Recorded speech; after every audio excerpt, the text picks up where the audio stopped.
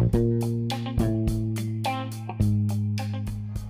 morning, beloved, and welcome to Living Seed Devotional with Apostle Thomas Adebile. Today, I'll be speaking on the topic that says, "Neither do I condemn you. Neither do I condemn you." She said, "No man, Lord." And Jesus said unto her, "Neither do I condemn thee. Go and sin no more." John chapter 8 and verse 11. In the days of Jesus Christ, as his ministries grows wider the more, religious leaders sought for someone to use for their own means in order to trap him. They found this married woman who was caught in the very act of sexual immorality with someone other than her own husband. The man, she was caught in the very act of violating the sanctity of marriage contract by immoral behavior with other man. As the religious leaders brought her to Jesus Christ practically manifested the loving grace of God towards her. All of us, both small and old, deserved the wrath and condemnations of God because of sin. The religious leaders had forgotten that if God was to mark sin, who will be justified? And also, they had forgotten that all our righteousness is as filthy rags before the Lord. They were men who uphold the laws, and law says that sins must receive punishment. But mercy therefore set aside law for the moment in order to manifest the grace of God. God here forgives, and this is not the fact that God ignores the sins of the woman or the sins the woman had committed. Who is without sin among you? Let him be the first to cast a stone. He asked them, and no one would stone this woman. John chapter 8, 7-8. And they began to take their leave one by one after the other. Ordinarily, in the Jewish law, anyone caught in the act of adultery is stoned to death. But Jesus disregarded every human law and manifested God's love towards this woman. Not that he abhors sin.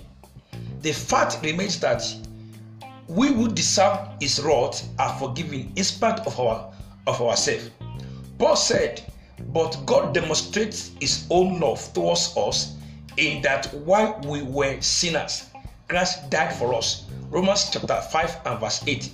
The woman has sinned. Nevertheless, she receives the forgiveness of a God who extends grace. While he said, "Sin no more," the motivations of Christianity is practically based on grace. By grace are ye saved. Ephesians chapter 2 verse 8-10. 1 Corinthians 15:10. 2 Corinthians 4 verse 15.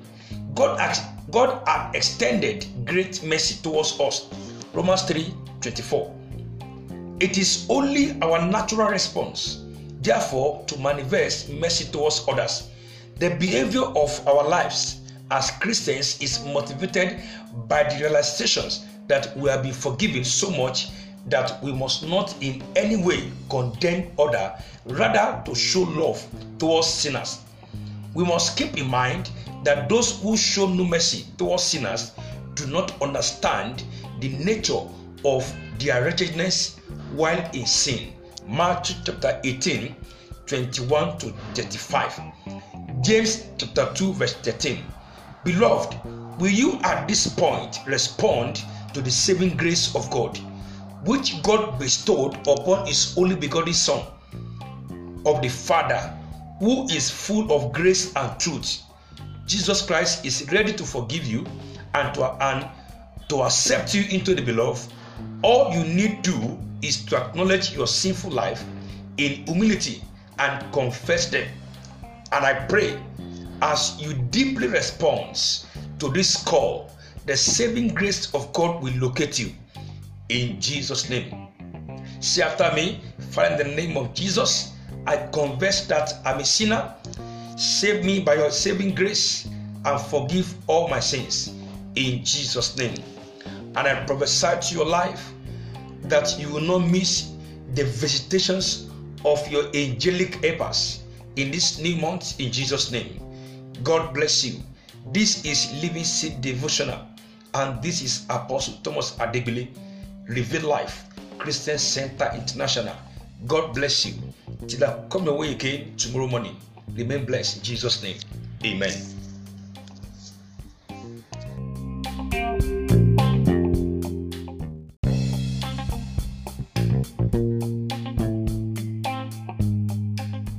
Good morning, beloved, and welcome to Living Seed Devotional with Apostle Thomas Adegbile.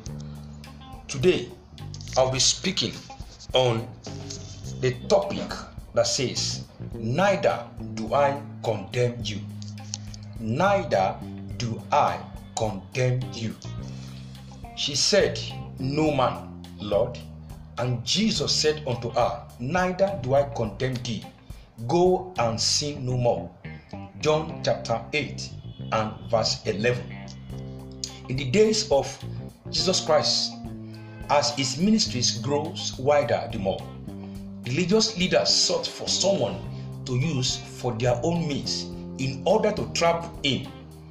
They found this married woman who was caught in the very act of sexual immorality with someone other than her own husband. The man, she was caught in the very act of violating the sanctity of marriage contract by immoral behavior with other man.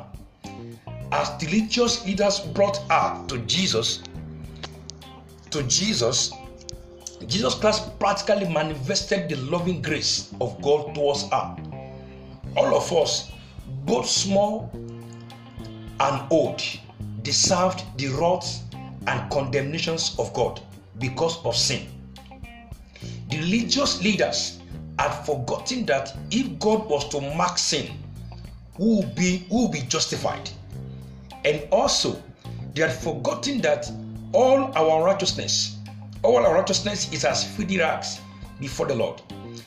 They were men who uphold the laws, and law says that sins must receive punishment. But mercy therefore set aside law for the moment in order to manifest the grace of God.